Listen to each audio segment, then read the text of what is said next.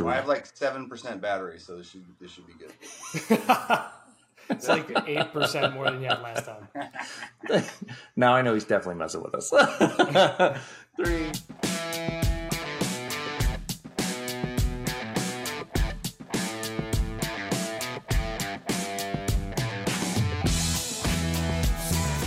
Welcome to the Off the Road Again podcast. I'm Chris. I'm Ross. I'm Tate. And this is our show about anything and everything off-road. I've actually been looking forward to this episode for a while, trying to get Tate back on the show. As always, we're socially distanced. Ross is in the Northeast, I'm in the Midwest, and Tate's in Oregon. But in reality, Tate's everywhere. He's like, I'm not giving you anything. Yeah. I thought I was being a good guest, and I thought you said you guys had stuff to talk about. I was supposed to shut up. Actually, that's what you said. That is not what I said. I said you're allowed to comment on everything. Yeah, that's it. The good news is that's the show. So I'm going to go ahead. I'll export this out, and it'll be live tomorrow. Yeah. It will be somewhere else by then. Yeah, and everyone else will be in a different location. It'll be totally fine. Yep. Ross, you're the only one who has any personal update tonight. Yes, I have been driving the GMC Canyon AT4, the new one that is all new. You can't see my hand quotes, I don't think, because I'm off frame here. But it is all new for the 2023 model year. They did kind of what Ford did with the new S650 Mustang, and like it's the same chassis, just slightly changed so that it is quote unquote new. The AT4 has the 2.7 turbo that they first put in the Silverado, and it's got what they say is 310 horsepower and 430 pound-feet of torque. I have some questions about that, about whether those numbers are accurate, because it does not entirely feel like that much power. I think we have lost Tate, so hopefully he rejoins. Yeah, we'll figure it out. In the interim, yeah, so the AT4, I mean, it starts at 44. The one I have was like 49, or have currently. It's still here. And it's got tons of nice shit. You know, it's got heated and cooled seats with tech package, a sunroof, all the safety, vents, radar, cruise control stuff that you'd expect. It does have a real 2-speed transfer case. And, you know, it drives fine. Like it drives like a mid-sized truck with like nicer interior accoutrements. You know, I'm having a little bit of trouble with it because everybody came back from the first drives and was like, this is the greatest thing ever, because, you know, the Tacoma is fucking ancient at this point. Well, but it's like, go ahead, Chris. Did they come back from the AT4 or the AT4X launch super excited? Probably the AT4X, which has... Yeah, that's the one I felt like... Yeah, that has 33s, and then the and it gets the upper echelon of the engine tune, like... Exactly. The AEV-ified one gets 35s. But, you know, it's $50,000 for a midsize truck with a turbo 4 and a frame that's effectively like 8 or 9 years old. And like it feels like, and it drives like it in the back seat. Like I can't sit behind myself, you know? But you can't sit behind yourself? Not even close. No, not even close. Well, I think that's also physically impossible. To sit behind yourself. Plus, can we also just, I mean, you guys have more experience with the new GMCs and stuff. My wife drives a Z71 Tahoe, one of the newer ones. Nice. But from where they came from like 8 years ago, when there was like 6 inches of frame hanging below the body line, and like a tank, like the AT4s look awesome. Like every GMC I see driving around, I mean, they've come so friggin' far from where they were just a short leap ago. No question whatsoever. It looks the look. And I mean, the tires they have on this thing have like crazy aggressive sidewall siping, but then the tread itself is like kind of like highway all-terrain-y. So they definitely... All OEM tires are complete garbage. Fuck, man. And I have no qualms whatsoever saying that those tires that GM puts on the ZR2 Silverado. Those what are the Goodyear we territory. all remember the rugged trails, the BFG rugged trails from yesteryear. Oh yeah, those are no. We don't talk about those. Bid, plug your ears forward. The Michelins they put on the Broncos are trash. Yeah, there are just happen to be Michelins. Very few. Is that what I don't? Well, I don't know. Whatever they are, they're trash. And I went out and proved it on the Rubicon. We can talk about that later if we want. We definitely talk about that later. Side by side comparison, they are trash. So on which Bronco? On the Sasquatch Bronco? The one on 35s? Yeah, whatever stupid. Yeah, 35s is Michelins that come. They're just like rain tired. Dude, those are the Goodyear Territory MTs. Those are the same ones that they have on the TRX and that Chevy puts on the ZR2. Silverado? Yeah, Silverado ZR2. They're terrible. They're just horrible tires. I swap mine immediately out for Milestar Patagonias. Everyone can just chime in and say whatever they want about Patagonias. But I went through. I was one of the first 10 Broncos to go through the Rubicon Trail, and the early that big run of like the engineers that took them through. We got all the footage of them flipping all over the place. And I went through not 2 months later on the same rig, stock setup, same size, and Milestar Patagonias, and walked everything first try that they were failing hard at. Yeah, I've seen those tires grip some stuff that even full on mud terrains don't. Hey, yeah. There you go. Nice. Dude, when you provide visuals. Miles on them? What's that? Those have 40,000 miles on them? No, but in and then out. Those are brand new right there. I was like, Jesus that's to be honest. That's they support Sons of Smokey, so we support Milestar tires. And so yes, I'm always going to be out front with our sponsors and stuff. I'm always going to ride for the brand at any given time. They don't put any money in my pocket, but they help us out with tires on my personal rig. So I'm always going to help them out. But that being said, you can't run an off-road event on tires alone. So we very rarely do just product brand deals. Yeah.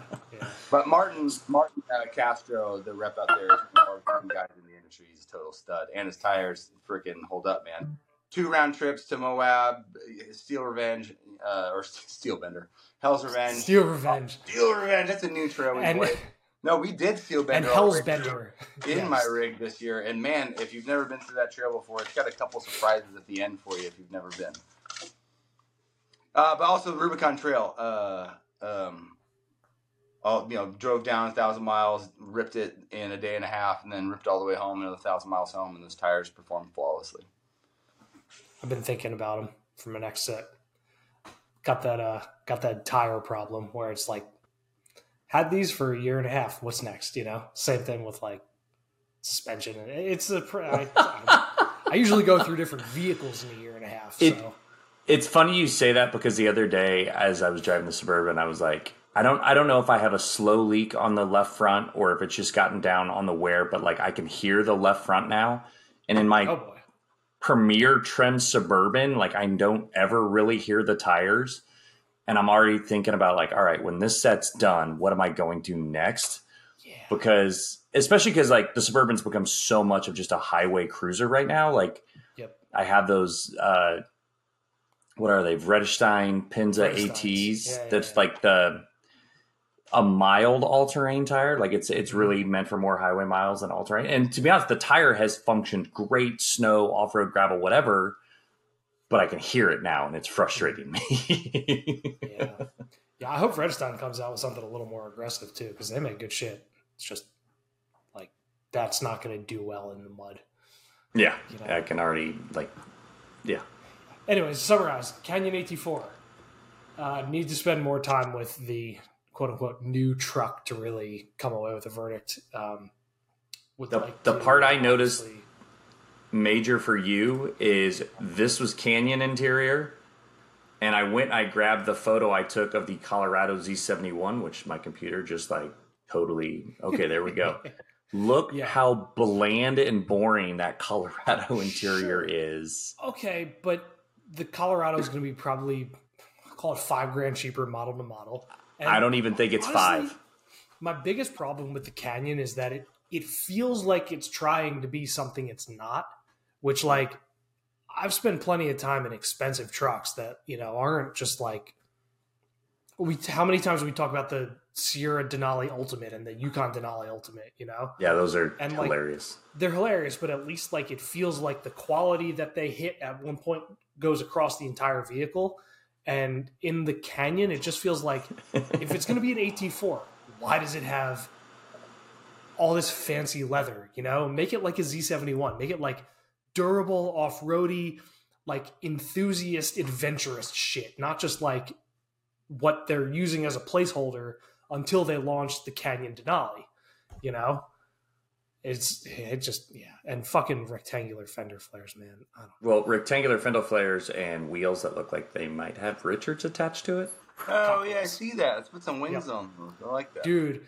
Chris, pull up a picture of the last. What was it the first Colorado ZR2 wheels? I mean, sorry. Is it robot dicks? Yeah. I think that's the first time that phrase has actually been said on this show, which is kind of amazing. Am I allowed to say naughty words on here? Oh, God, yeah. The fuck you want, yeah. We put the explicit tag. Yeah, we have... Ross, what year are you thinking? Do like a 2018 Colorado ZR2. I think those were the wheels that were literally just like... These are... It is. Yeah. There's no way around it. So I think what you guys may be glossing over here is that and Zach, you guys are aware of the influencer Zach Dahl? Yes. Zach Dahl. Yes. So he came out and spent a week with us, and he came up to my place. And he borrowed my Bronco, and he was kind of complaining about interior stuff and that, and I sent him off with it with the doors off, and then he's like, "Oh, I get it now." And I think if you have the doors off and mud terrains on, then you kind of forget. Oh, those are Duratrax. Those are tight. Duratrax right, are good. But those wheels are very. Those are that is a shaft. Yeah. But if you just pull the doors off, you'll never notice you'll have no interior complaints whatsoever. Because there's just so many other sensory stuff going on.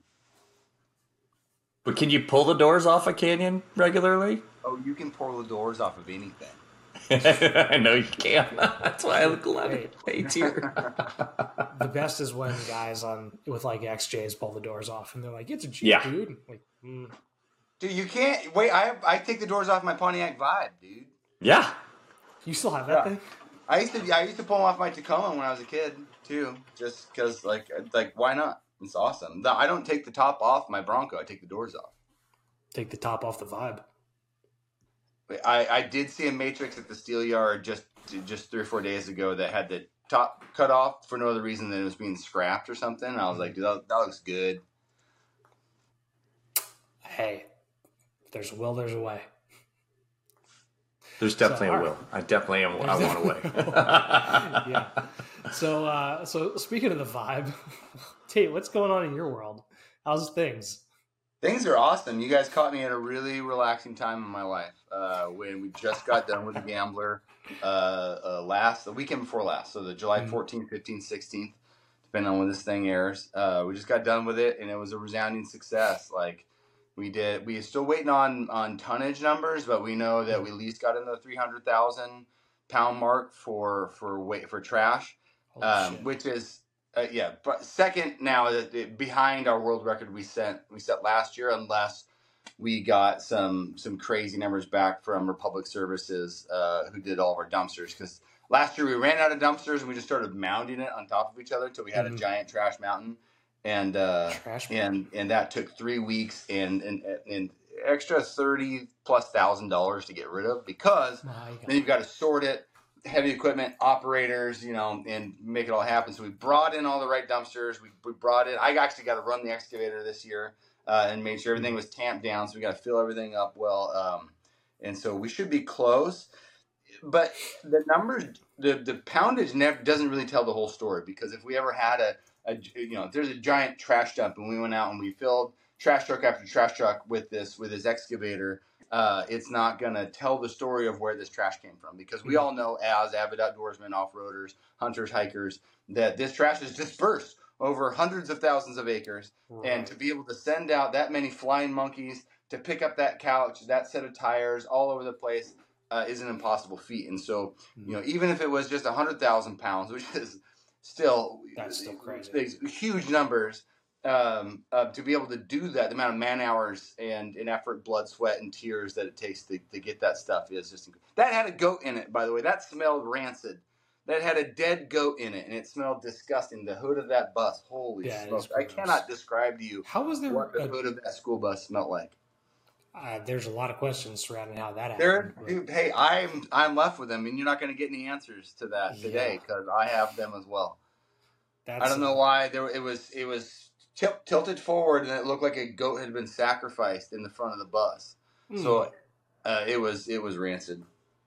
But with anyone who's ever been to, within 2 miles of the east side of Bend, Redmond, and Madras, Central Oregon has a big public dumping, big houseless problem, which are intertwined, but also then kind of enable a lot of locals who don't have the means or the education to dispose of their trash correctly. And so a lot of it gets compiled and blamed on the houseless, which is its own issue, but then a lot of it is not just people, but also businesses. We find tire caches out there from tire companies that are at 1,000%, which has also been confirmed, our suspicions at least, through the Forest Service and the LEOs out there. I mean, you don't go out and find 200 tires in one spot they're all just perfectly stacked, sets of four, not perfectly stacked, but all piled together. Somebody didn't want to go pay the $5 tire fee.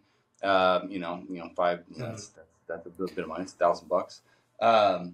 Right there, so they just dumped it out in public land, blame it on the houseless, and then off they go. But I think it's bullshit. So part of our next phase, we do trash collection, but part of what we want to do is prevention. So yeah. So backing up for the listeners who are listening and not watching, Tate is the man and the myth and legend behind the Gambler 500, and I think everybody in our automotive and off-road world at this point has at least heard of Gambler. Most people probably know what it is or know somebody who's participated in it. And I think the byproduct of it that most people don't, most people like in the probably 20 to 35 or 40 demographic see stuff on Instagram or YouTube of people thrashing, shit boxes off-road, and they go, oh, I want to do that. Like, I want to be part of that. It looks fun. I'm like, hell yeah, it looks fun. But the byproduct and the, not ulterior, but like the motive that you guys organizing the whole thing have is actually the cleanup portion of it, which is what you were just talking about. So yeah, what can you do for the education side of things to try to get ahead of it and prevent this? Well, we're doing it, and part of that ties in what you just said about people not knowing. And because if I said, "Hey guys, tomorrow we're going to go pick up some garbage," not everyone's going to be super excited about going out and doing that. But if we said, "Hey guys, we're going to go off-roading and race shit boxes and you go have adventures and do all this fun jazz," then all of a sudden you're in. But then if I said, "What if while we do it out here, we're going to be collecting trash?" You might ho-hum a bit, but once you get out there and you get angry about the shit that's out there on public land, which is your land. Even you guys spread out across the country. You come out to Forest Service and Bureau of Land Management land in Oregon, that's yours. It's not state land. This is federal land. It's therefore, and it's insane. Half of this state is public land. You can come out here and overland and explore and do all sorts of rad stuff. You can get angry about all the stuff that's left out there, but you can also do something. And so when we grew from a small group of 20 guys, just me and my buddies chasing each other around out in the forest, to groups of close to 7,000-8,000 people at one singular event here in Oregon, then obviously has grown into more of a national phenomenon where we let people use the name as long as they're not trying to profit off it and just have fun like we always used to do. It becomes now we're putting more and more usage and using more resources and putting pressure on public land. So we said, well, what can we do to alleviate that? We don't want to charge a bunch of money or more money than we already have to for insurance and porta potties and the bands and everything that we do. So what can we do to make sure we're a net benefit? And so that is, what if we just, because I was threatened with a federal felony for years. for having an unlicensed event, an unpermitted event. And I'm like, guys, like, you know, there's a way to do this where we don't have to go through the standard protocol of permitting, which is just employ people to go out and do some good while they're out there. And that's, we've succeeded. But, you know, it's been 10 years in the making, so. Yep. And what was the weight figure that you said before for the record? The record currently last year was 426,000 pounds. So I think we got quite a bit more vehicles last year, and so that helped bump us up because we got like a 25,000 pound school bus this year. So that helped bump our vehicle tonnage up to about 100K total. Whether or not you're lumping campers and RVs and stuff, because we got a ton of those. But yeah, that guy's like, it's Austin's the Thunder Turd. Some guy flipped a Tacoma that was dumped out there on the back of his rig, and that's me inside the excavator there. Onyx, thank you guys very much. Hey, how much fun is that? So much fun. It's my favorite thing to do. I got to bury a horse day before yesterday in one too. While that doesn't sound as much fun, at least I got to run an excavator. But I got called because I could run an excavator. It's so good. So you said you had. Oh, hold on, time out. Did you say you buried a horse? Yeah, first time. Okay, yeah, all right. That's a new one for me. I didn't.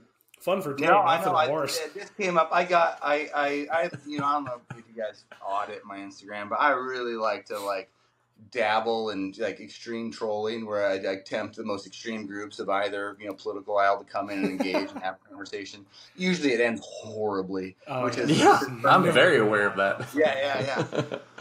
Because I'm probably libertarian. I don't freaking know. I have no idea why, because I don't pay attention to politics. But I know that I have guns and monster trucks and like to make whiskey, but I also believe in universal health care and women's autonomy, or just people's autonomy and small government. I know I was Andy went over to the Willie Nelson concert, and it was 90 degrees and his mom's horse died. And so he called me, and I could hear it in his voice. He was like, "Fuck, this is probably the last time I'm ever going to get to see Willie Nelson live." And I was like, "Buddy, I'll take this one. I'll take care of it." So we gave her a proper burial. She's a sweet thing. She was 35 years old. She's been around a long time. Oh man. My daughter had gone down to feed her on multiple occasions, and they were there out of town. So, it was buried a horse. That was a new one.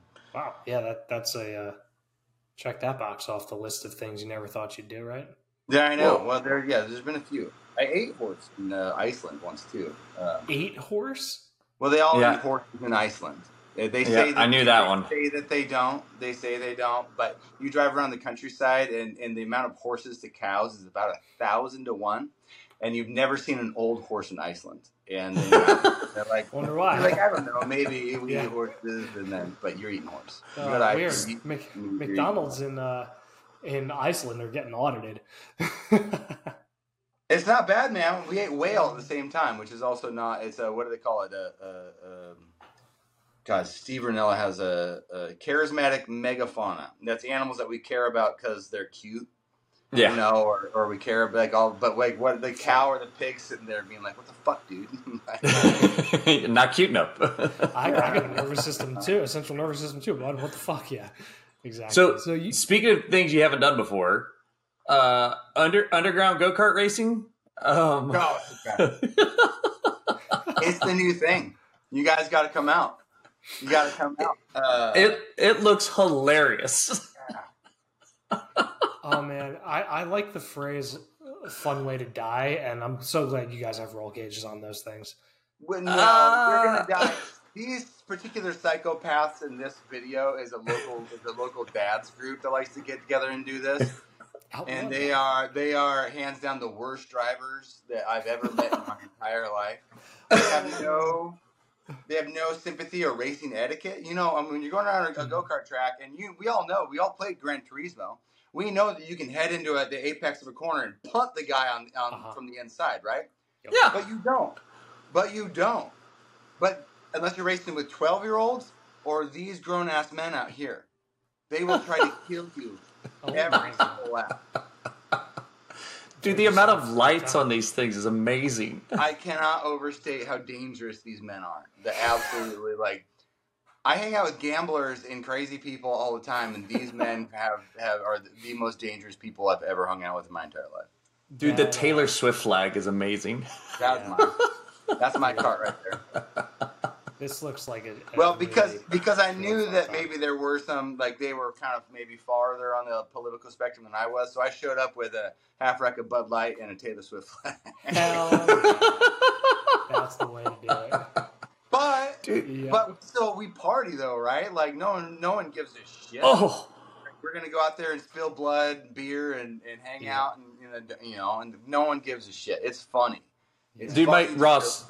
So funny. In the daylight, when you see the roll cages, no one's head is below the roll cages. Oh no, that broomstick. Yeah, but these in the daylight, these are all rational people who actually have some semblance of racing etiquette. In the dark, these guys are nuts.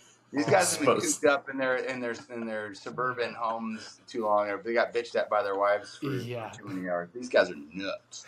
8 cases of beer a person later. I want to know whose Land Cruiser Piggy that is in the background of one of those clips. That's Ozzy's. I think that's Ozzy's. Yeah. That's a cool fucking truck. Yeah. Did you see that? I missed it. Wait for it. In the back there, right there, blue and white. The blue and white one. Yeah. I see an Xterra. Yeah, we have quite a bit of. There was a few piggies this year at Gambler. Quite a few 80s series. I didn't see a 40. I didn't see any. I didn't see any 60 series either. They're getting more scars. A couple 100 series. Yeah. But yeah, 60s are getting bought up by all the friggin' like icon guys now. Flip them. I've got 2. So. Well, yeah. Consider yourself a lucky one. Isn't one of yours on like less than 44s? $1,000 each. Yeah.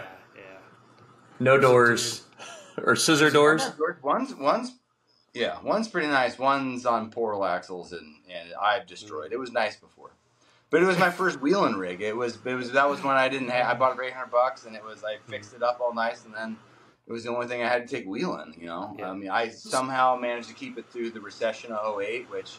I didn't have shit to my name back then, and so I've managed to hold on to the Cruiser at least. Whose Willys is this? It's gonna share now. Gonna guess? Oh, it's my dad's. Is it? I freaking love a wagon. QA that he's got. Then he's got that Willys wagon. His dad was a big Jeep guy, and then his dad owned the Willys, the Jeep Willys dealership in Sacramento. And it's one of the first Jeep Jamboree guys. Yeah, I've got really cool footage of them going over the Rubicon and doing their Jeep races back in the 60s, like neat stuff. But yeah, my dad is a total Jeep dork. He freaks out all that stuff. I love Jeeps, but I also love fucking with Jeep more than anything. Oh yeah, dude, loud and proud. The Cruiser Outfitter sticker, the Jeeps are shit sticker. But so you've fawned over the footage of old school Rubicon stuff. Have you noticed any truth behind the notion that like people are putting bigger tires on trucks and axles are getting bigger and trucks are getting bigger and the trails are getting harder for more normal vehicles as a result because they're digging out the obstacles and undercutting everything? Well, yeah. So we experienced that this last year when I took the Bronco through, and we took a Rover on 33s and an 80 series on 35s before the Jeep Jamboree. So when you're picking a weekend to go do the Rubicon, you got to be careful about it. And before Jambo turns around, it's a locals only trail, and we like it. It's basically like showing up to Seaside or the locals beach in Hawaii, and like they get upset and they're pissy pants about it. I mean, I've got enough provenance there that they don't give a fuck that that I've been doing this trail. I'm a 4th generation Rubicon guy. Yeah. But to be honest, that's a throwback to it. Only recently got kind of something that 33s could do in the last decade. When we're talking about Pirates, the 4x4, Pirates 4x4 club, and in the late 90s and early 2000s, I mean, that was a hardcore trail. I mean, those holes got filled in, and they were basically paving it. So you had this battle between the guys on 33s, with could a Tacoma on 33s make it back then? No. Can it make it now? After the Jamboree, yeah. Before the Jambo, I would not try it. those holes are deep and those holes are rough. It's so yeah, the Jambo comes through. It's a bunch of hand holding. All the Jeep crews out there in front of everybody, filling all the holes for you, and it's just hey, I did the Rubicon Trail. It says Rubicon on our nameplate, and so all the rocks are spread out, so they get dug out, spit out, and if you want to go stack them back in there, do it. Yep. If you've never been on the Rubicon Trail and you've got a rig, with smaller than 35s, then don't do it before Jambo. And then after that, it's it's a highway, not a highway. Yeah, don't go Memorial Day weekend. I take my family through. It's my tradition. My grandpa took my dad through. I took my dad through too because he wasn't quite back into four wheeling yet. There's homeboy. There's Big Willie with me. Yeah, we're taking a bone stock Bronco through. We were probably one of the first 10 stock Broncos to make it through, if not the first 10 just Broncos in general, because no one had come out with an aftermarket yet. And then drove all the way home. And so I took the wheels and tires off that rig that was owned by Ford. Hey, there's Grandpa, and there's me and my dad with the 60. There's my daughter and I in the Gladiator. That's awesome. I'm glad you were able to pull that out. How much did you have to lean on the lockers on the Bronco to get through? Yeah, I mean, my buddy likes to try everything in two-wheel drive first and then engage the rear locker and then engage the front locker. I'm a one-and-done guy. If I'm going to go wheeling with IFS, I just don't want to run the risk. And so, I will never – if it's a straight shot, I'll engage the front locker. If I know I have to turn, then that sucker's staying off. But quite a bit. Rear locker, 1,000%, you're using it. I will always reach for the cheat code on the dash for the front locker. I use them all. But it's not necessary. Front locker's not necessary. The guy in the Rover did not have a front locker. I was on 33s and had no additional gear reduction, and so he had to hit everything with speed. And so dropping down into from Big Sluice into the Springs, that's a rough go. When it's all pitted out. But climbing Cadillac and having to hit things. Actually, it's a climb out of Buck Island that's probably the most aggressive to the top of Big Sluice. That might be one of the more scary parts. But then there's a few things you have to hit with speed. Yeah, if you're in a 5-speed Jeep or anything without a crawl box on it, then I always wince a little bit when he's sitting on the speed. He doesn't get a crawl anything. He didn't hope for the best. Oh man. That's always fun. What when you say no gear reduction, you mean he didn't gear it down? There's no crawl box. I mean he's got a transfer case, but he doesn't have it. He doesn't have a crawl box, Marlin crawler, or I've got an Orion doubler in my 40, that basically gives me another. And then the Romper Stomper's got 1-to-1 in the portals, and then we did advanced adapters, 4-to-1s in the transfer case, and so those are all. And plus, it's automatic. Wheeling automatics is so much better.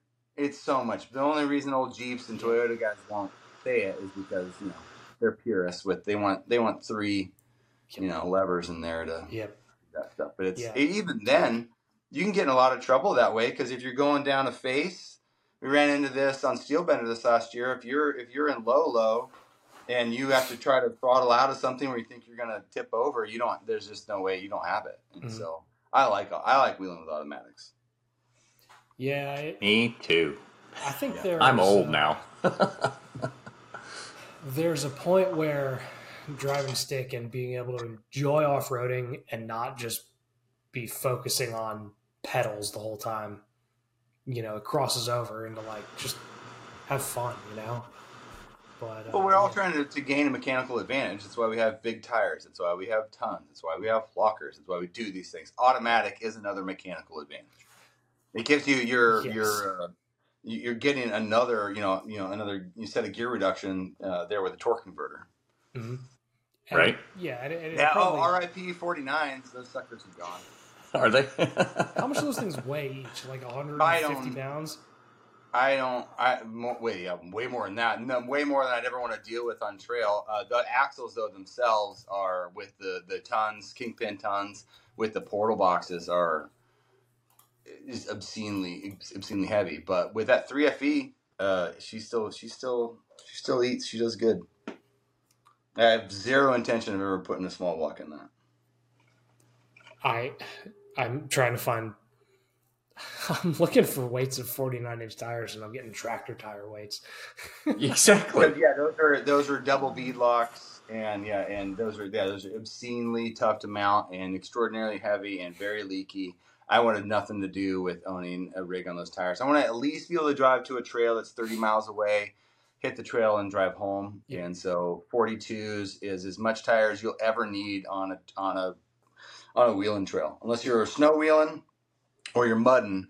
42 is just anything bigger than that's stupid, and it's too wide, and it gets in your way. If you're going that crazy, walk that old rig now on 42s. Walk it.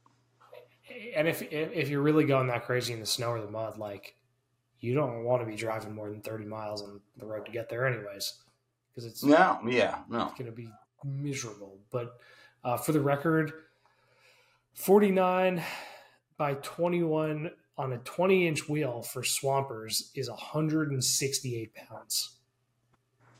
Jesus. No, yeah, these were trailworthy double Ds. I bet they were quite a bit heavier than those because you've got their 2-piece rims, and they were. I bet each one of those was 200 pounds that I was running off. Yeah, silly. Just replacing parts like every trip. Not with the Axletech portals and stuff. Like we really it really reduces. So we've got a double ram hydro from Trail, not Trailworthy. It was the Trail Gear. Trailworthy double ram on there, and that we've had to do Squanto to that thing because it doesn't have the horsepower to really hurt much. We're still on leaves. We're still sprung under, so we don't have a lot of axle wrap. I've never broken anything on that truck, to be honest with you. Amazing. Oh, crazy. So but you've been hiding. I'm not as hardcore as a lot of I mean, it doesn't get beat on. I've got buddies who would laugh with the amount of the rock rash and shit that are on my rims. Like there are people out there who spend a lot more time raising out their trucks than I do. Mm-hmm. I mean, my wife's daily now has rock crash on the rims. Yeah, you did good on it, though. You did good. Yeah. There's only one wheel, so I mean. Can we pivot to talking about whiskey? Yeah. Sometimes you got to do more than talk about it. Can you give us an update on the whiskey side of things? Oh, on Gambler whiskey? Yeah, I mean things are doing good. It's fine. My relationship with whiskey, I think, even since we talked last, is like my enthusiasm's. I mean, I feel bad saying this. It's just dwindled a little bit. Like, to be honest, while I do have a short glass of whiskey right here, I guess my enthusiasm for just having cocktails. With that Hank song, all my rowdy friends have settled down, like drinking a lot more tea. The hangovers hurt a lot more than they used to. Yeah. So I don't know if that's what to be honest, I started the whiskey thing to make money. Yeah. And I just don't know if I have my passion has fallen into trash. My passion has fallen into the Sons of Smokey, of which we collect zero salaries. So, Ford Bronco, wrote a $75,000 check this year into the Sons of Smokey. The goose egg's going to find itself into my pockets.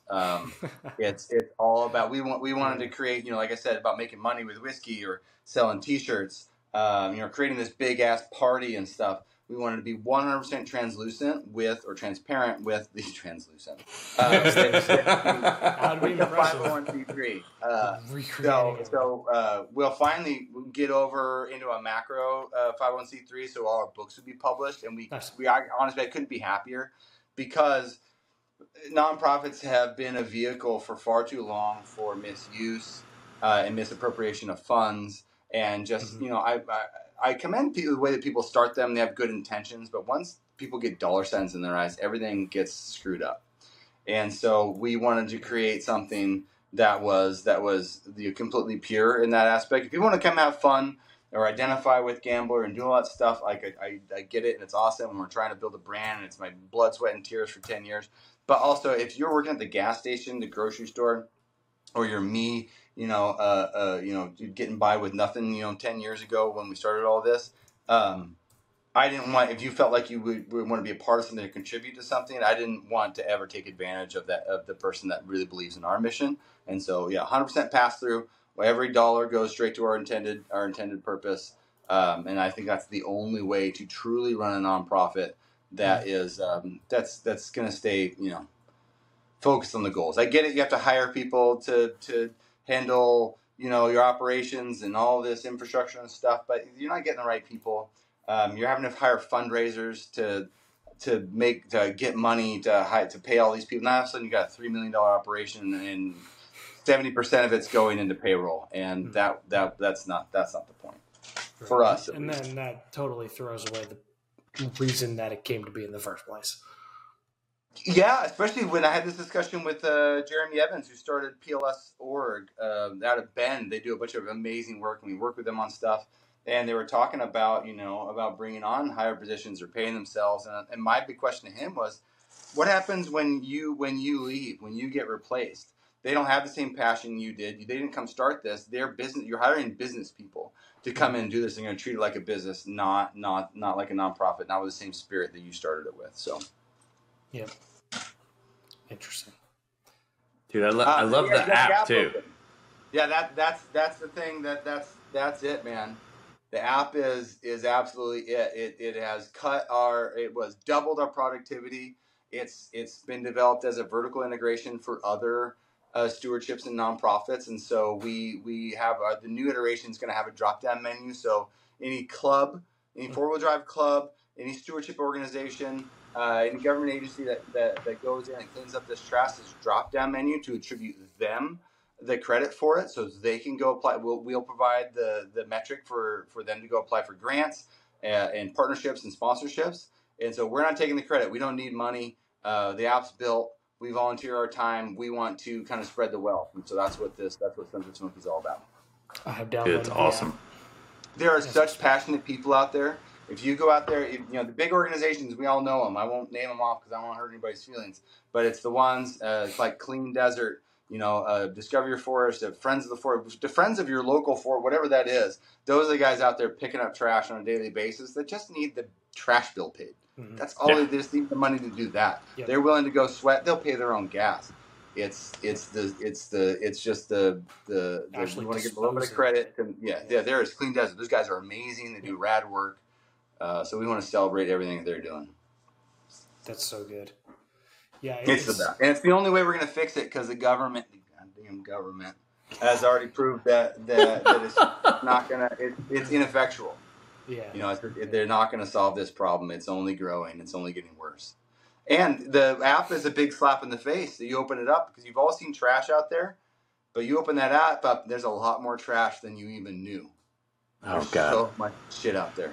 I don't think I've ever been on public land, whether it's hiking or off-roading in the truck or quadding, and not seen some kind of trash. And the same thing on private land too. It's the unfortunate byproduct of human nature, and it's like wholesome, and it feels good to see this actually happening and people doing the opposite. There's so many people out there that are into it. Everyone wants to dump accolades on us, but the amount of people that are out there into this thing, I mean, we're stoked in it. I get it, but like the volunteers, people who come out and do this stuff, and the people that are out there doing it without recognition are the ones who deserve it. And so it's our hope to in this next phase to kind of move that focus into the people that are actually doing the work that no one knows about. Whoever wrote this headline deserves a raise, because it says Gambler 500 Mad Max mixed with doing good. That's kind of the beginning of the trash list right there. Yeah, that RV. Yeah, I don't know. I think that was the Oregonian, which is our big paper here in Oregon. God darned it. Sorry. Let's find out. Let's give them credit. That is on Oregon Live. It's the Oregonian, yeah. Okay. The Oregonian, For all and it of my was Oregon written by listeners and Samantha residents, I Swindler. apologize the way he just said that. Northeast accent.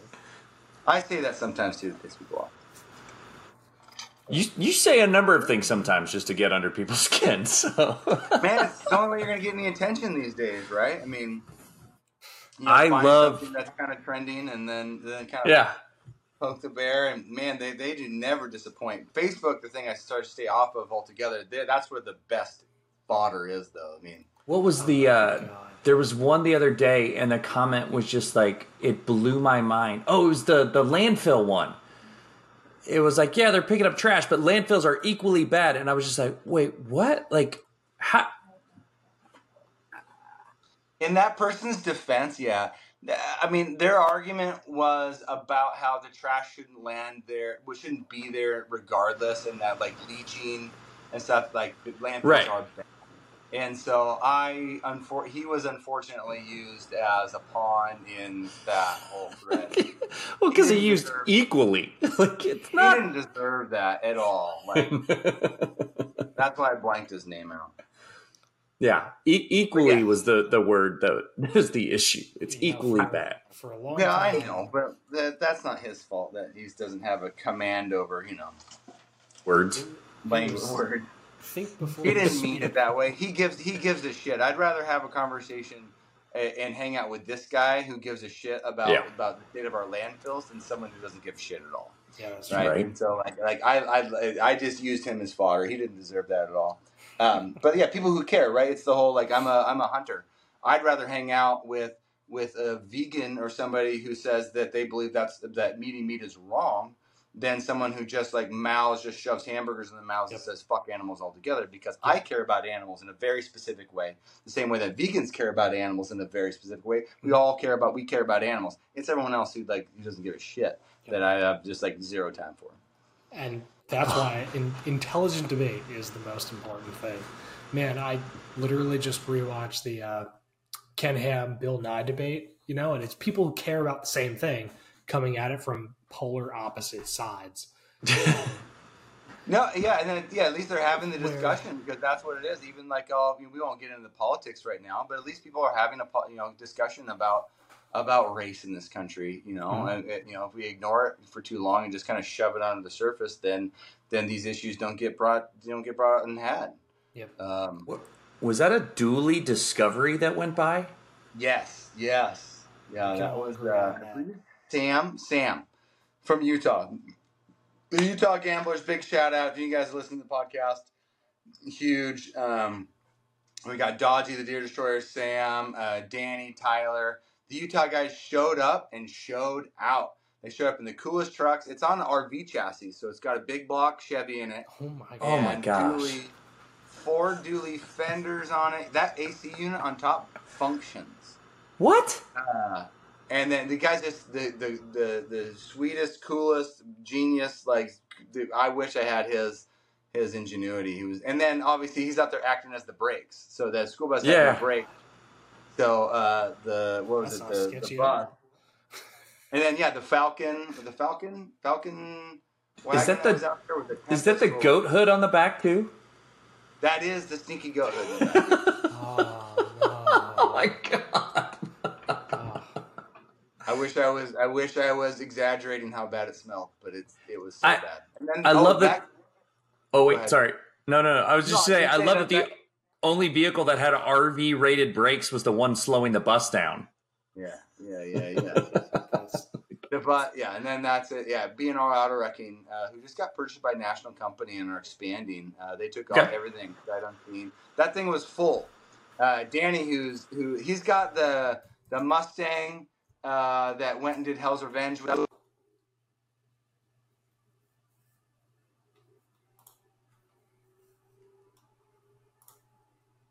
off-road recovery. In the Mustang? I don't know if you guys saw this one when there was Matt did a recovery of some gamblers, and Danny was already in the middle of fixing it. He's one of the most competent people fabricators, recovery guys ever. And then someone else had called Matt's Off Road Recovery because they wanted to like meet Matt or whatever. Mm-hmm. And so Danny's got it covered. Matt shows up to kind of like, you know, do his thing and be on the show. And Matt's a magnanimous, amazing dude. Yeah, there he is. Talk about a ton of charity work. Yeah, yeah, no, it's total stud. But Danny got a lot of flack in the comments for not being gracious. And Danny was like, man, like, I'm not a YouTube star. I'm not a social media guy. I was getting my truck off the mountain, and then like I had to deal with a bunch of cameras. Like, so in his defense, Danny's an amazing dude, and he handled it well.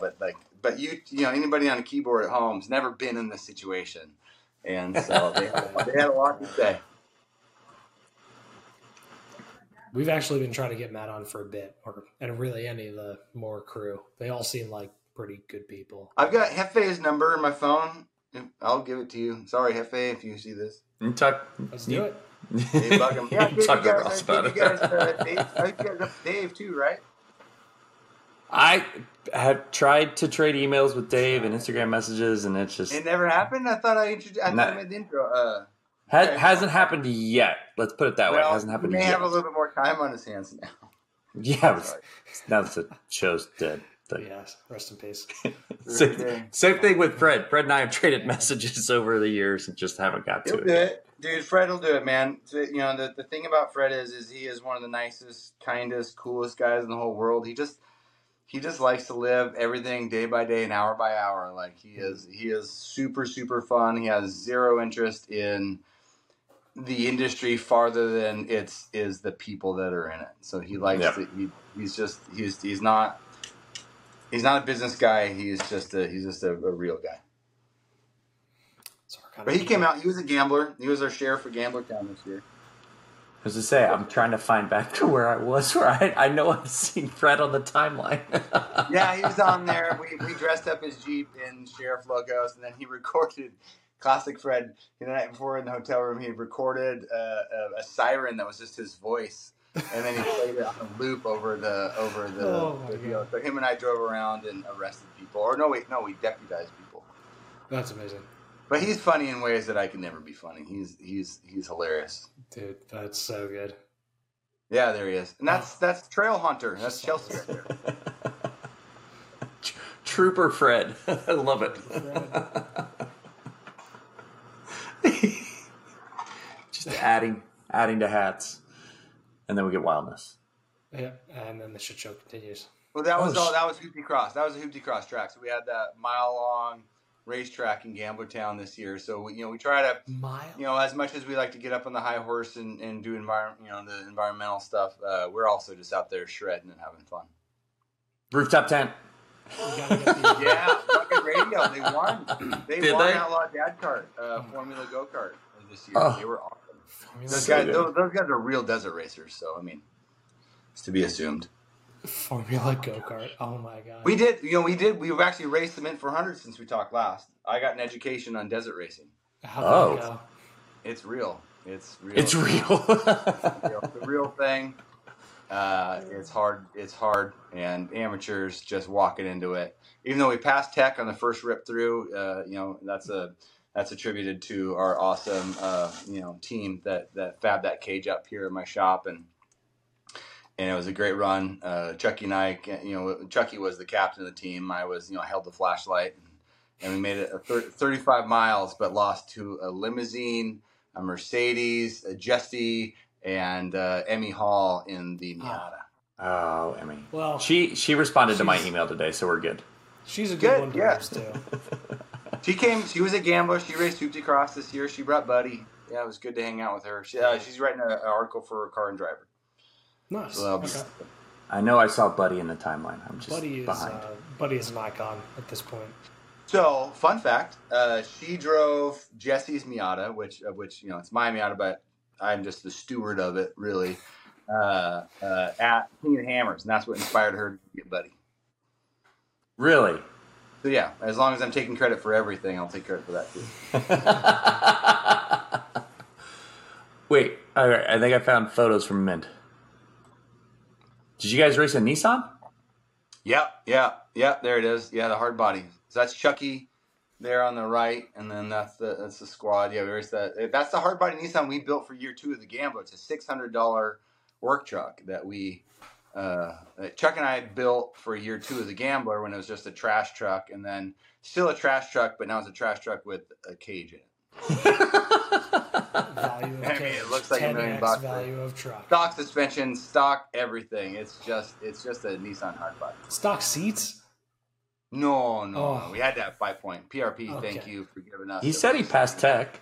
Yeah, just making industry deal. Oh, fuel cell, the bladder tanks and stuff. That's $3,000 right there. It's insane. Yeah, there's Emmy. There's Buddy right there. Hi, Buddy. There's the Justy, the Mercedes. Yep, there's Bryce, Ronset, and Golden Sadie's, and then there's Jim York, and that's the one that got that stripped out in the desert and everything stolen out of. Oh no. Yeah. Has Texas Dave ever done any of these? I feel like he'd fit right in. I don't know. It's a long his track though. Yeah, I would say that's a long drive from Texas to Oregon. So. Oh, did he ever come up here? No, we go there. They host our national Hoopty Cross races there at the Rally Ready. Rally Ready, okay. So yeah, Texas Dave, man. Has he been? He's been a guest on your show, right? 2 times. Multiple. Yeah. I wouldn't. Yeah, he's I don't like verbally jousting with him. He's far too intelligent. Dude, he's so quick. He's so quick. And so many accents. Yeah, no, he's hilarious. He's hilarious. He makes me uncomfortable. That's a solid statement of Dave. You're like, wait, hold on. We're too deep into this conversation. I lost track about 5 minutes ago. Now I'm uncomfortable. Yeah, that makes sense. Well, he's a pugilist, and so he'll engage with you, like lock horns with you, and then in a very endearing, nice way. But he just has jokes beyond. He's got more jokes than you, like always. Yeah, he's deserving of the success that he's brought upon himself. Dude, yeah, absolutely. Yeah, don't go toe to toe with him. Good thing he's built down there. And adopt the puppers for anybody listening. Yeah, exactly. What is that? Where they're at in Austin. The puppers, the dog thing. Yeah. Where they're at in Austin, there's so many dogs out there. So I feel like I see more things from him saying like, hey, I got another dog than I do for actual rally cars. I think is that like his girlfriend's thing? I just know they showed up at the ranch and they were like rally rescue. Nice. Good. Yeah. Whatever it is. I think, I don't know. There's almost a little bit of a commune kind of like cult thing going on out there. Dude, I got so... You guys got super scared all of a sudden. You said the C word. I was distracted by off-road driving vehicles and what a helicopter that looks like Airwolf, which is a really old reference for people. Oh, that was the helicopter was dragging Robbie Gordon's speed UTV away or something. Oh, yeah. Was it? No, that was a Hammers. Oh, okay. That was a Hammers. Yeah, the speed UTV, that just like the Cybertruck and the Roadster and the Semi. Don't worry, it's on its way. That looks a little like Airwolf. It does look like Airwolf. But while we're talking about ATVs or UTVs, they suck. Like, they're terrible. They've destroyed the off-road industry, the culture, everything about UTVs are terrible. The proliferation of the enormous oversized UTVs and I'm in it, that's like my primary world, and I see more people than not that are acting like assholes. It gives the hobby a bad name. It's horrible. Yeah. This is fucking fun. I hope you guys weren't looking for a sponsorship from Polaris, by the way. So that video got seen like 5 million times. Ross may have a scrambler at his house right now for Polaris. I got a long-term Polaris Press ATV. Hey man, no, prove me wrong. They look fun, but I can get the same. I can buy a tracker. I can buy 50 trackers for. Oh yeah, I'm not denying that for a second. I'm speaking fully from the point of view that the one in my garage isn't something I paid for, But like, it's I think the thing that people forget, and this is coming back to something we were talking about before, and not in the sake of getting all preachy, but like we're all in it for the same thing. It's just a matter of how people approach the hobby, and like the side-by-sides, you can go so fast and not feel anything versus like if you did 45 miles an hour on some of the trails in a Jeep, like you'd have a horrible chiropractor appointment, the following week. And I think that enables people to feel like they can be above the law, just because they can do what they didn't think was possible in their past life driving a Land Cruiser or something. But yeah, no, it's disheartening to see what some people do with side-by-sides. And frankly, most of it that I see is in conjunction with some kind of can of alcohol in their hand, which is also fucking horrible. Yeah. And like, it's not going to bring upon anything good. And like, it just sucks to see it because it'll eventually mean the end of some aspect of the hobby for either somebody who's enjoying it and gets hurt, or worse, because they're on the receiving end of the alcohol influence and the person that's hammered behind the wheel of a 2,500 pound machine with 250 horsepower. But yeah, I don't want to go too deep into this. It's just, it's like a sore subject because it's like, there's people out there who you think share the same end goal and love for the hobby and enthusiasm and everything. And really what they're doing is, acting in ways that's just going to kill the whole thing. My wife asks why we don't just drive to Moab and then rent a Jeep or rent a UTV. And it's because as off-roaders, like, building the truck and building the thing is the fun part. Mm-hmm. And that's an extension of us. Yep. So like taking the Land Cruiser or the Bronco or whatever it is through that's what the fun part. Driving someone else's Jeep or UTV they built, or if it's Yamaha's or whoever's, that's not I get it. I've rented one down there before, and it is a cheat code. Mm-hmm. And it was okay. Like that was too easy though. Like. Oh, yeah. Hell's Revenge is a joke. Is a joke in a UTV. Like I wouldn't even tell anyone I did that, because that is it is the easiest thing in the world. Yeah.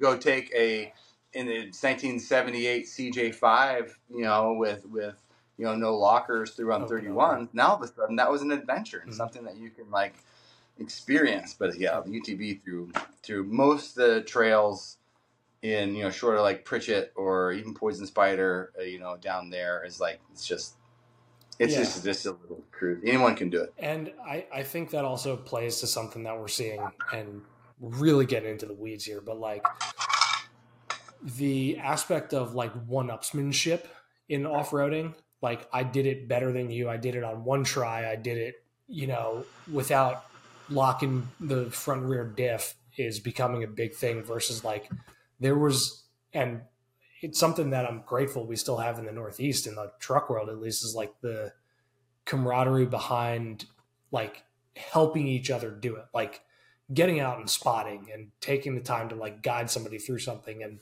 celebrating when everybody gets through, without pulling cable, versus like in the side-by-sides, it's just like people scoffing at somebody if they didn't make it up an obstacle on their first try, and it's that's why you bring a Pontiac Vibe out. Dude, I love that. Yeah.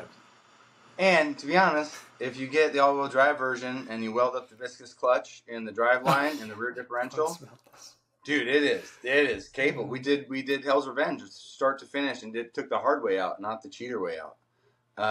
And they're incredible machines. What about a Toyota Matrix? Same. Yeah. The vibe is just, it's Pontiac, so everyone just assumes it's shittier. Yeah. They're cheaper to buy. It's funnier to say Pontiac vibe. It's got a vibe. Yeah. Same. They're all based on the Corolla. They're all Corolla based, which is how we got here, because a Corolla won the first Gambler ever. It's a Geo Prism. Sorry, it's Geo Prism. Still a Corolla. And unstoppable. Oh. Fantastic cars. I have to go really deep for vibe photos. So I apologize for that. It is more. I'm shitting on the people, really. No, it's okay. It's okay. I would say you're shitting on the behavior. Yeah. Yeah. The specific behavior. Just like kill all litter bugs. So. Oh, we got him a gambler. It's not like we don't got him a gambler. It's not like I don't spend 5 hours every night telling people not to fucking act like assholes, because you get enough alcohol on people, they're going to want to just do stupid shit. Hey, yeah. Because they had the GR Corolla. They had the GR Corolla recipe there in there 20 years ago. Yeah. They wouldn't put it together, though. They didn't put the all-wheel drive and the 6-speed and the high-revving 4-banger in there but they had it. You could have built. They could have had it 20 years ago. And it would have been available on the used market now for a tenth of the price of a marked up GR Corolla. Yeah. How much are they going for? I haven't even priced it. I have not even looked. I think ADM has come down to like $7,500. $80,000. No. My Bronco. ADM, the dealer markup. I think they're tacking like $7,500 for 10 grand on them, which is absurd. But still makes it what, 60 something? I think you can get like the core. The one that you'd want to buy is like high 30s, so it's still 50 grand plus tax. Like 50's a new 35. Yeah, you would say. Jeez. Is that because no one can afford houses anymore? So we're just giving up on buying houses? We're just living in cars. Nothing says sustain the economy and like let people take out a whole bunch of extra debt on interest that they already can't afford. So it says that GR Corolla starts at $35,000. Yeah, I think the good one's like just shy of 40, like 38. Core is 35.9, Circuit Edition is 42.9, and then the Morizo, which has no back seat, is 49.9. Yeah, because that's what you want. Ask Johnny. See how much Johnny's getting this for. Did you say chorizo? Morizo, but chorizo sounds a lot better to eat right now. That sounds so much like a. It only comes in 3 colors: black, white, or red. I thought there was like a gray. I don't know. Why are we talking? I think a white one. None of us for the Core Edition. I've seen one of these so far. Oh my gosh, so many packages. Person, yeah. I could have driven one when I was up at that event and at Road America. Mama. Yeah, but I was so busy driving the 14 other off-road vehicles in a day and a half that I didn't even walk over by the track. Like, I could have driven it on track at Road America, and I didn't. On the road again. Yeah, that's a different podcast. Go to LS Fest? Yeah. Nice. I still haven't been. We run our East Coast coordinator runs the Hoopty Cross events down there, but we haven't gone. I'd like to go. The one in Kentucky. Yeah, the one that's like Holly sponsors it. Yeah. Yep. Yeah, East. So it comes up in September. Good. Well, maybe I'll go out there. Yeah. They have a countdown, actually. It's 44 days, 9 hours, and 40 minutes, and 34 seconds. Not to be too specific. I should plug. We have a race at UMC in Utah in October as well. It's on the Hoopty Cross website. Is that the place that Lotus bought? Somebody just bought it. It just changed hands. I know that. It used to be Godfrey's. The Godfrey's are really integrated out there. It used to be Miller Motorsport Park, but now it's... That sounds right. Yeah. And then it became... super picturesque one they did the Ford GT launch at. Yeah. Well, I think for a while Ford had programs there all the time. Now it's just Utah Motorsport Campus. I think Lotus. I think Geely bought it is what happened. Maybe. Yeah, ours is October 7th and 8th. Yeah. We've got our Hoopty Cross event, and that one's special because we're going to do side-by-side racing. So normally, your favorite, for insurance reasons, we have to do basically time attack stuff. Yeah. So this will be we'll have 2 lanes and be able to go tandem. Wheel to wheel? Yeah, but you have to stay in your lane. It's right. I've also seen the dad karting videos where people are supposed to stay in their lanes, probably. So no, there's no rule in dad kart. That's because people. Yeah, you can only. I don't know what the premise of that is. I'm just assuming my insurance hasn't seen those videos. It's like the International Race of Champions thing they do now. with the 2 lanes, and like sometimes they do side by side, sometimes they do like rally cars. So we've got one in Sturgis coming up July 15th. One in Washington August 5th and 6th, and then we've got the Holly Ellis Fest East September 9th and 10th, and then September 16th and 17th is Mopar Party, and then September 30th and October 1st is Holly Ford Fest. All out there in Bowling Green, Kentucky. We've got Hoopty Cross Racing. So if anybody wants to go out there and race, hooptyx.com, you can sign up. And then as well as the rally in Salt Lake, that's October 7th and 8th. That's going to be freaking awesome. I'll be at that one. I kind of wish there was a vehicle that I could take to LS Fest, Mo Party, and Ford Fest all at the same time. Find something that's split. Like, I need to build something with an LS on a Ford chassis. And then I think it's all based on power plant, though. I mean, LS Fest, obviously, that's the thing. Yeah. They allow anything in there as long as it's got an LS in it. Mm-hmm.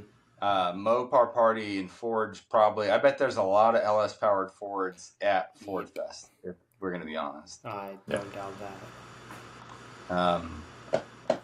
That was years ago when I used to work at the classic truck parts company. That was always like you'd see people just be like, "That's an abomination. You can't put an LS in a Ford." Like, calm down. You put an engine in anything. Like, that's been the standard since the late '80s. It's just dropping small block Chevys and everything. I was a hot rod guy before I was an off road guy. So, dude, I remember. Well, the glory of it now is just like the everything they talk about is like, what's the electric version of an LS crate engine? Like, that's all anyone will discuss in that space. We're like, well, it's going to be a Tesla motor. Tesla motor, it's Tesla motor battery. Like, that's because what IAM/Holly bought AEM. They have all the brains and everything to connect all that stuff. That's cool. I mean, I don't know. They'll anybody who's the same people who shit on electric motors, the same people who get in Facebook arguments about politics. Like, why not just have both of those things? Like, I don't know. Like, I want an electric hot rod and a gas hot rod and all the hot rods. Oh, well, I want an electric daily and a fucking fire breather on the weekends. Like, have your cake and eat it too. And then Toyota drops their potential solid state battery technology that they're hinting at 900 miles of range and charging in 10 minutes. Oh geez, what does that mean? What does solid state mean, Chris? So basically what the name suggests, it's not lithium ion like we have for everything else right now. It's solid electrolytes as opposed to a liquid. So it's actually a solid mass in the battery as opposed to liquids that we're using for most chemical batteries right now. So okay, now I totally understand the technology thing. Solids are obviously better. Paging Jason Fensky. So yeah, exactly. People are way more intelligent than me can actually explain it. But the biggest issue for them is that they have proof of concept on the batteries, but their issue with them is how to manufacture them at such a high rate to put them in millions and millions of vehicles. And that's been the big drawback currently with solid state, because the real alternative is lithium ion batteries. We know how to make those gangbusters. And so hence the fact that we have all these lithium mines and whatever. If they can figure that out, then can Chevy, since they just announced another generation of the Bolt, figure out how to not make it look fucking terrible? That's a different conversation. That's not technology based. That's looks based. It's subjective. I know. I'm just being a shitter because I'm. So in reality, they should be less. It looks like an Aveo. Did the new one? The Bolt? That's because it effectively is. I would say I think it's the electric Aveo, isn't it? Yeah, it is. And can we get a Geo Metro again? That's what I want. Like, can Chevy bring back Metro? Like. I mean, isn't that what the Blazer is? Isn't that effective? Poor Blazer. I swear I saw something recently that they were actually going to do like an off-road Z71 version of the Blazer. Homie, did you see the Z71 version of the new Traverse? Maybe that's what I'm thinking of. Yeah, there's a Z71 conspiracy theory, they don't make any versions but Z71 versions of like the fucking Tahoe. That's for sure. I mean, a not Z71 Tahoe? Dude, almost none of them out here are Z71s anymore. When I was a kid, like the GMT 800 and the early 900s, all of them were Z71s. Now, like, I turn my head when I see a Z71. No, that's got red hooks on it. Still. Yes, it has Chris's favorite aesthetic attribute. That's a Z71. That's a Z71. It's got a badge on there. Yeah. They're all of that. That's what my wife's got right now. No. Yeah, that's what she drives. No, but this is the Traverse. She can't drive that. That doesn't exist. That doesn't exist yet. She gets what she wants. What the fuck is happening with that C-pillar? Can you pull up a side? Chris, can you pull up a side? Oh, I gotta go back. Real quick. I didn't know that. Goodbye. Hey, Scott. You can be on the podcast. No, you didn't invite me, and now I'm going. How was I supposed to know that you were coming over to just show up? Scott, technically you're already on the show because it's live too, bud. So, podcast, Scott. This is my buddy Scott. Hi, Scott. What's up, dude? What's this about? Don't hold me like that. I'm the big. This is live on YouTube, guys. Ross, I can't get a dead-on side shot. All right, it's probably better that way. But what is this podcast about? It's about off-roading and stuff. Again, okay. Yeah. It's about the 4x4 things. Yeah. Okay. He's an expert. I found one for you, Ross. God knows everything about four-wheel drives. We just go over things. Yeah, bounce and suspension. Bounce. He does have a mini bike, though. Keep bouncing. Yeah, that's the side of it. Hi, brother. Thank you. Bye. Bye, Scott. Dude, look. What? Bye, buddy. So I know floating roofs are a thing, but like, what? Why? Floating C pillars. Why? Forget D pillars. Yeah, it's not good. Yeah, I don't like it. Structurally, it doesn't seem sound, so I don't hate it.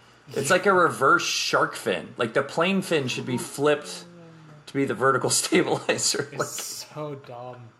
It's so dumb. So wait, what is the Traverse? That's the mid-size SUV then? It's the full. It's their three-row crossover.